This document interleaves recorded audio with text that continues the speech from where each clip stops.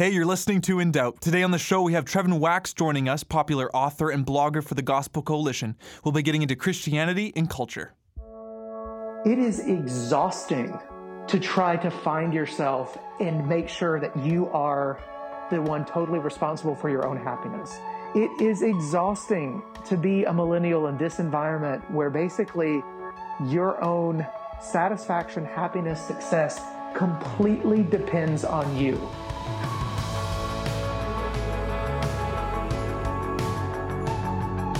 You just heard a short clip from Trevin in our conversation, which we'll be hearing in just a moment.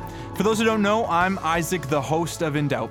For the first-time listeners, we are a ministry, In Doubt that is, that's mission is to bring a biblical perspective into the relevant issues of life and faith that young adults all over face every single day. Now, we try our best to fulfill this mission by holding a weekly audio program, which you're listening to, called In Doubt, that digs into some of life's tough or just everyday issues, So it's not unusual for us to discuss things like sexual identity, alcohol, dating, relationships, apologetics, worldviews, marijuana, discipleship, church, faith, so on and so forth.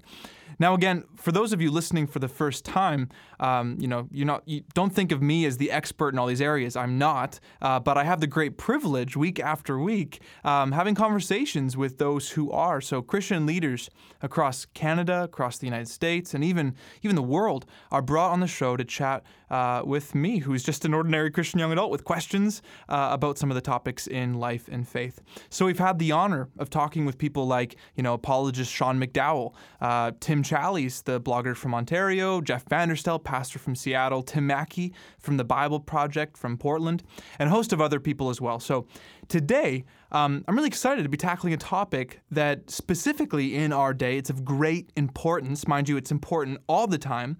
But it's the topic of how we as Christians engage with culture. So how we go and talk and embrace and eat and smell, everything, how we sort of go and live in culture. How do we engage it as a Christian? This is a topic we come back to time and time again on In Doubt because as young adults, we are definitely in culture, in some ways more than other generations. And what I mean by that is with the media and technology and entertainment really shaping the way that culture, kind of is going, that's where young adults are. Where young adults understand, they're brought up with the understanding of technology and media and entertainment. So in some ways, they're engulfed in this culture. Now, when we think about culture, we also have to think about the stories culture is telling us about who we are and, what we apparently want or what we apparently need. We have to think about the narratives in culture. You see, culture is a storyteller. Culture is a narrator in some sense, telling us stories of how we can find fulfillment and happiness in what it offers. I've actually been thinking about this lately, the idea of what it means to exegete culture, what it means to actually pull out and find and discover the overarching stories that culture tells us. We often think of exegeting as something we do to the Bible in Bible study or, other written works. We draw out from the text the original author's original meaning. But if culture is a storyteller, then think about it. Culture is a text, which we, as Christians, ought to be exegeting. We've got to be figuring out the main point behind these stories and then comparing them to the gospel and seeing if they are worthy of our, acceptance or engagement, all those different things. Anyways, there's this new book coming out this month called This Is Our Time. In fact, it's already out. This Is Our Time, Everyday Myths in Light of the Gospel. It's written by today's guest, Trevin Wax, who will be chatting with us about his new book, which, just totally gets into this idea of Christianity and culture. So here's the conversation with Trevin Wax.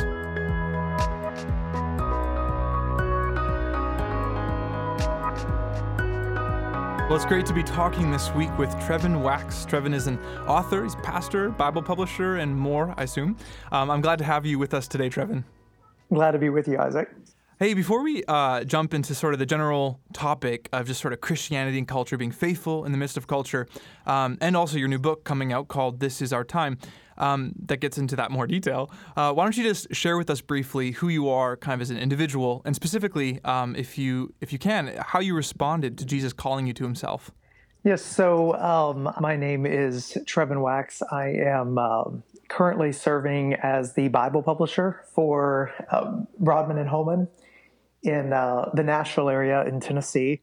I am married to Karina. We have 3 kids that are 12, 8, and 3. Oh, man. My wife and I met in Romania, actually. I did a lot of mission work there as a teenager, and then moved there and lived there for several years in my when I was doing my undergraduate studies, and also when I was involved in a lot of mission work in villages around the city that I lived in. So we've been married for a while, have those kids. And for me, as far as my spiritual journey is concerned, I would say, I was blessed to be raised in a Christian family. Church was an ever-present reality from the time I can remember. I never remember a time when I did not have a hunger for God's word. Wow. So I was very young when I first trusted in Christ in a way that I remembered cognizantly putting faith in Jesus. But then I was a little older when I was baptized. My parents waited and gave some time for that to show fruit. And then I always had a hunger for God's word from the very time I can remember. So a lot of people, I think of testimonies, and they think of the grand before and after experience. Totally. For me, For me, I have to think in terms more of trajectory, like knowing my own sins and struggles and patterns of selfishness that are still in my life. I can kind of see where my life might have gone. Yeah. Had God not rescued me so young. That's at so such good. a young age. Yeah. So. Actually, it's funny you say that. I was just listening to some seminar thing that John Piper was doing, and he said he knew a friend that always says, yeah, the Lord saved me from drugs and alcohol when I was 3. And I was like, I love that. That's great, because he knew his trajectory, and he knew he was a sinner, depraved, and the Lord saved him then. So that's an awesome testimony. I think that's powerful. My wife has a similar one, so that's really cool. All right, Trevin, you've written a lot. You just go onto your blog on the Gospel Coalition site, and you just have article after article over various topics, and that's obvious. That's awesome. God obviously has gifted you with a passion to speak up and out and on, all these different things. But you also written books. But this year you have a book coming out called "This Is Our Time: Everyday Myths in Light of the Gospel."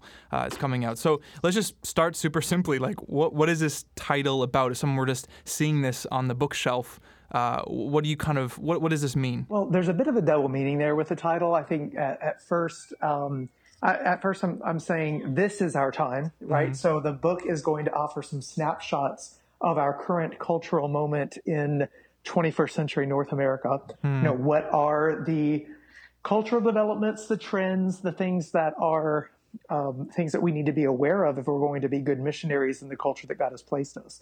So first I'm just saying, hey, this is our time. Let's take a good look at the time that we live in, at the culture, not just the where of where we live, but also the when in which we're living, what these generational trends and things that have happened philosophically and then all throughout history and leading up to this moment where there's a lot of things that are affecting our beliefs, our habits, our practices.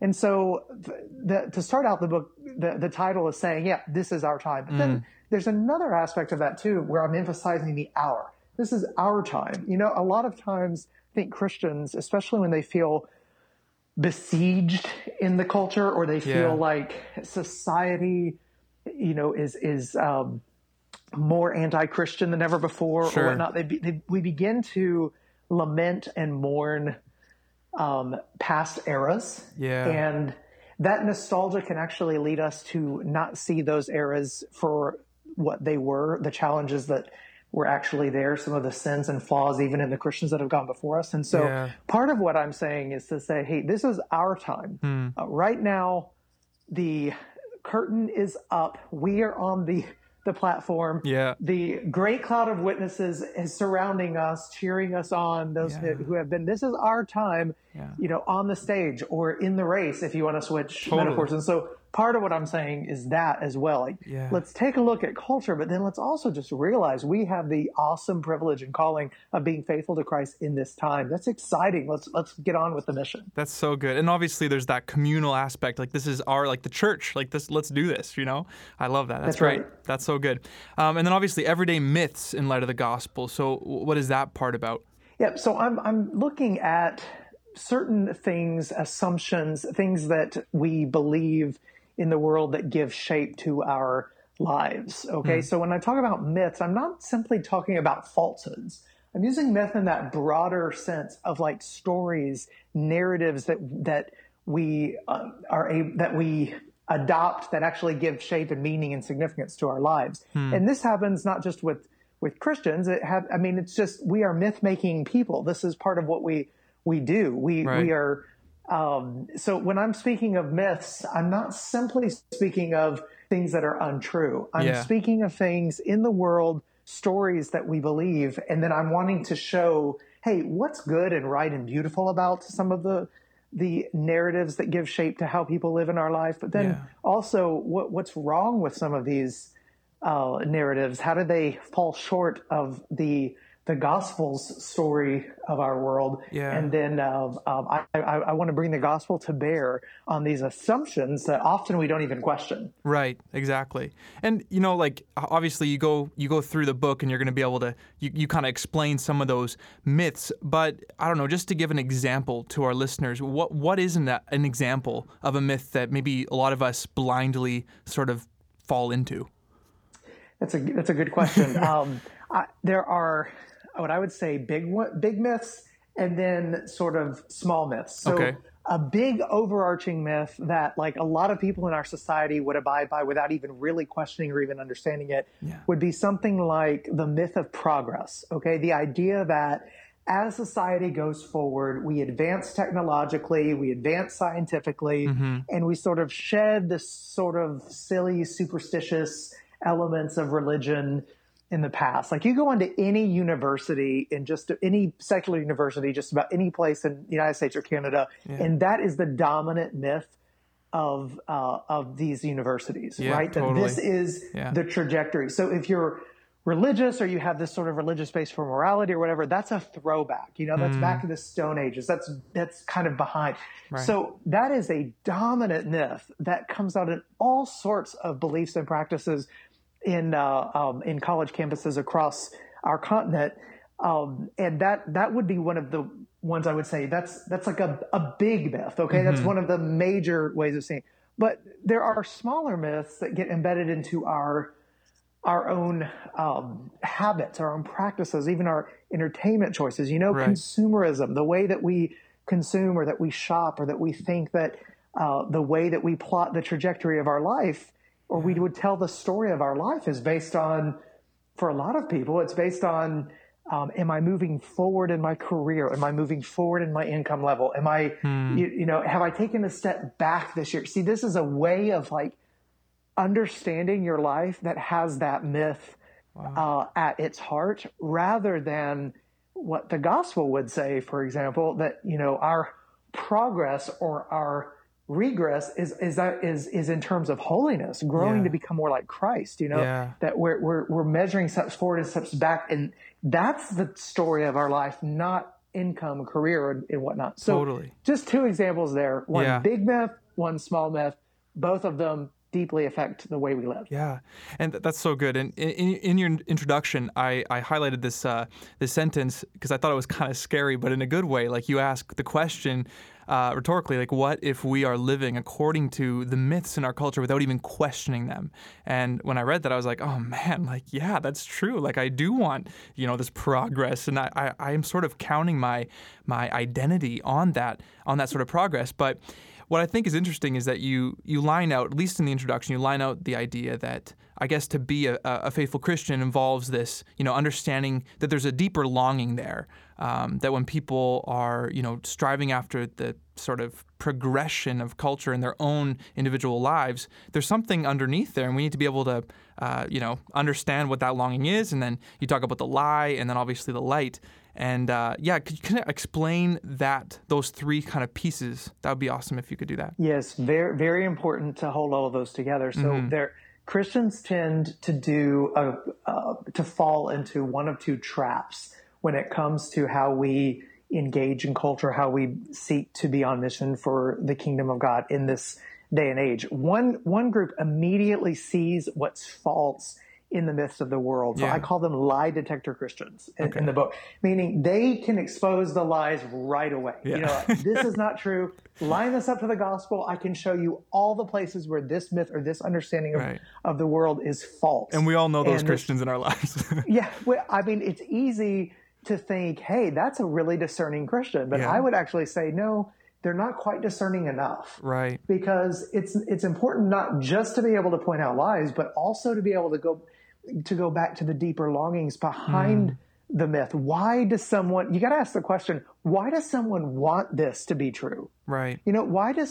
so many people in our world want this to be the way that the world works, or want this myth, this understanding of consumerism or entertainment or whatever it might be to be true of the world? And that goes back to what's the longing behind that? Yeah. Because what happens is in our sinfulness, so we're created by God for God, right? Our hearts are restless until they find themselves in God, as Augustine said. Yeah. So we have this restlessness for God, but because of sin, it is totally misdirected in all sorts of rebellious and sinful and depraved ways. So what happens when you bring those two truths together? We were created by God for God. The chief end of man is to glorify God and enjoy him forever, right? That's what we were made for. Yeah. And at the same time, we're going into all of these different polluted wells in order to satisfy that thirst. Right. So it's one thing to simply pull back and say, look, that fountain, that well is polluted. But it's another thing to also say, hey, I've got the living water you really want. Yeah. We actually have the light of the gospel that deep down inside you really want, and yet you in your misdirected sinful state are pursuing this happiness that you want in all sorts of wrong ways. And so the reason that we need to, when we see the big myths of the world, take into consideration both the longing and the lie, is because the gospel does both of those things. It challenges falsehood, exposes lies, but at the same time also fulfills the deeper longings that have led people to believe these lies in the first place. Yeah, that's so good. You say that Christians who shine the light of the gospel on the myths of our world do not simply say, this is right, this is wrong, but this is better. The gospel tells about a story. That's a quote from your book. So what does that look like practically, though, to be a Christian that's not just, this is right, this is wrong, but to actually be able to live out that truth of this is better, the gospel is better? Oh yeah, let me give you an example where I think this comes to play really strong. So, recent research by the Barna Group, I've got it listed in one of the chapters in the book. Like 91% of North Americans say to find yourself, you look within yourself. Like 80-something% of North Americans say that the highest goal of life is enjoying yourself. Wow. In other words, almost everyone is a hedonist. Okay, and because that's like the definition of hedonism. Sure. And then find what you enjoy the most. And like another 80-something% is like find whatever makes you happy and pursue it. That's how you are happy, right? So, and then you look at the actual spread between that group and then church-going Christians. Like practicing Christians, those who actually attend church, and the spread of percentages in that is not as big as you would expect it to be. It's frightening to see that. So a lot of church-going Christians are actually going to church because they think the church is going to help them live in that story, fulfill that narrative. Wow. Just help them pursue the better version of whatever they want to be. Wow. So you take that understanding of, hey, this is the world we live in. This is how people are living. This is what they're pursuing with all their might. Yeah. And then you say, okay, well, I can show from Scripture that is wrong. Yeah. Right? That I can say this is right, the gospel is right, and that is wrong. Right. And some preachers, I think, are going to want to just completely, they're going to see those stats and be rightly frightened. Sure. And then they're going to be like, I'm going to hit this head on, right? Yeah. I'm going to Totally. show just how wrong this is.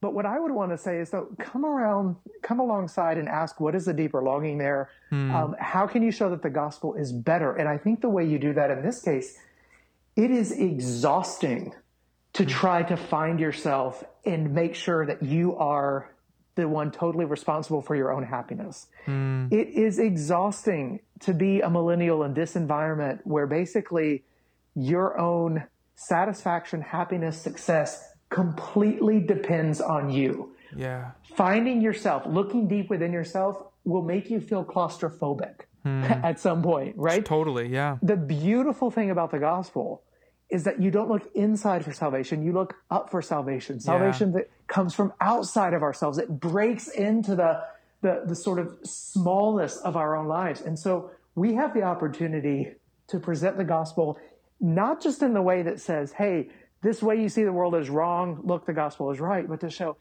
this story is so much better than the idea that you muster up salvation from within, or you have to create meaning and significance for yourself, or you have to even trying to discover what makes you happy. Like, how do you even know that? You know, a lot of times what people think is going to make them happy is not what makes them happy at the end of the day. Or how do you explain people that did achieve everything they ever dreamed of and all of their success, and then at the end are like, still, there's got to be something more, you know? Yeah. We have the answer to that. So to show that it's better, we need to be able to come alongside and say, hey, this story isn't just untrue. It's not as good as the true story that we have that comes from the gospel. That's so good. Trevin, as we wrap it up here, your book, just a kind of a pointed question, like, obviously you wrote this book for God's glory. Why are you writing this book right now in our culture? I had my life group at church in mind when I wrote this book. I wanted to serve ordinary Christians who are out scattered throughout the world in their different vocations. I wrote this book to be as engaging and interesting as possible, to weave stories and examples and illustrations, because I wanted ordinary, faithful Christians who have this longing to be faithful in this time and yet also feel this sense of inadequacy. I mean, just so many people I talk to, they feel disoriented because of the rapid changes that we are seeing in society. I wanted to equip them. And so my goal for this book would be the edification of the church, the building up of God's people, the building up of confidence in the gospel, that we do have the better story, that it isn't just true, it's also better, helping them to share that more, helping them to see some of the places where we may even be complicit with the false worldviews in our society, so that we can repent of that, but then also stand out and shine like stars in the crooked and depraved generation that we are living in, that we will be amazing testimonies to God's grace. That's so good. I love that. We obviously can't get into everything, so that's why we all need to read your book, I guess. But Trevin, if people want to learn more about you, what you do, or are interested in your book, what can they do? What's the best thing they can do? So my website is trevinwax.com, but it's my blog. If you click that, it'll take you right over to where my blog is hosted on the Gospel Coalition. Cool. That's where I'm writing most regularly. But, lots of stuff. I've been writing quite a bit about the book, or on subjects that are talked about in the book the last few weeks, the last couple of months. Awesome. And hope that some of that will be of interest and of help to people as you're seeking to be faithful to Christ in the fallen world we live in. That's so good. And to our listeners, I'll have all the links to everything that Trevin has just said on the episode podcast page. But anyways, Trevin, again, thank you so much for taking some time out of your day to chat with me. And I just hope, that people are encouraged and convicted, that the church is encouraged and convicted by this book and by your writing. Thank you so much. Thank you for the opportunity.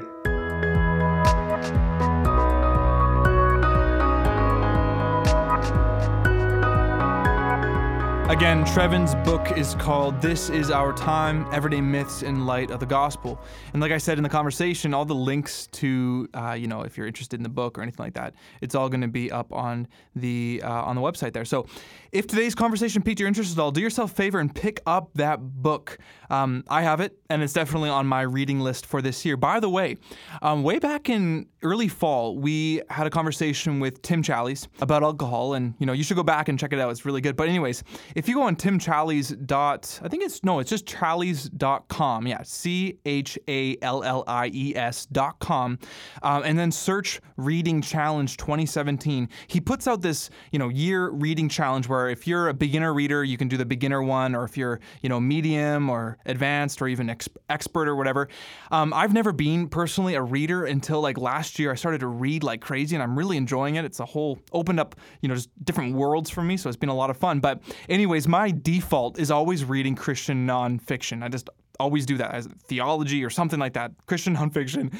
But his reading challenge tells you what kinds of books you should read. So, maybe it says, there is one on Christian living, but then there's, one specifically for your gender, one off the New York Times bestseller list, one has a good cover, a book that, was written by the Puritans, a book that was written in 2017, and so on and so forth. So it really does stretch your mind to actually read things that you wouldn't normally do. So anyways, all that to say, I have Trevin Wax's new book, This Is Our Time, and I'm definitely going to be putting it in there and reading it for one of my Christian living ones, because that's what it is.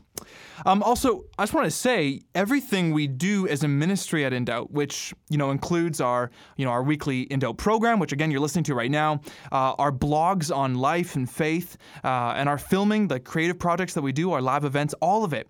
They're not funded through a profit we somehow make. We're not a paid subscription service, but everything that we do is absolutely free. So our resources are all actually funded by you, by listeners and investors and partners all around the world. So if you're interested in helping In Doubt financially because, you believe in our mission to engage the tough topics of life and faith with a biblical perspective, and you agree with the vision that we're doing it, the way that we're doing it, I'd invite you to help us financially. But even if you can't do it financially, please pray for us. None of this can happen without the prayers of the saints every single day. So anyways, just head to indoubt.ca to give a donation. If you live in Canada, it's indoubt.ca, or indoubt.com if you're from the States, and click the donate button and follow the instructions. Hey, and if you didn't know, which if you're a regular listener, you'll have heard this already, but if you're new, then you'll know that just earlier or last month, we released our Jude for the Faith Bible study series. So pretty much last summer, we thought, okay, what book of the Bible can we dig into and make into, a series, like a film series that small groups or just individuals could really dive into. And, there's so much good material on popular books like Ephesians and James and all these different books. So we thought, hey, why don't we do it on a book that's often misunderstood and kind of skimmed? And we thought, hey, Jude would be a great idea. So anyways, we split it up into 5 different sessions and pretty much verse by verse, go through it and sort of teach it in a kind of a fun way. And there's readings and reflections and questions and everything like that. So if that interests you at all, go to jude.backtothebible.ca to find everything you need. Anyways, that wraps up this week's In Doubt. If you want to connect with us throughout the week, please do. You can find us on Facebook, Twitter, Instagram. If you have a suggestion of a topic or want to hear from a specific guest, please let us know, and you can email us at hello@indoubt.com. Well, I'm Isaac, and this is In Doubt.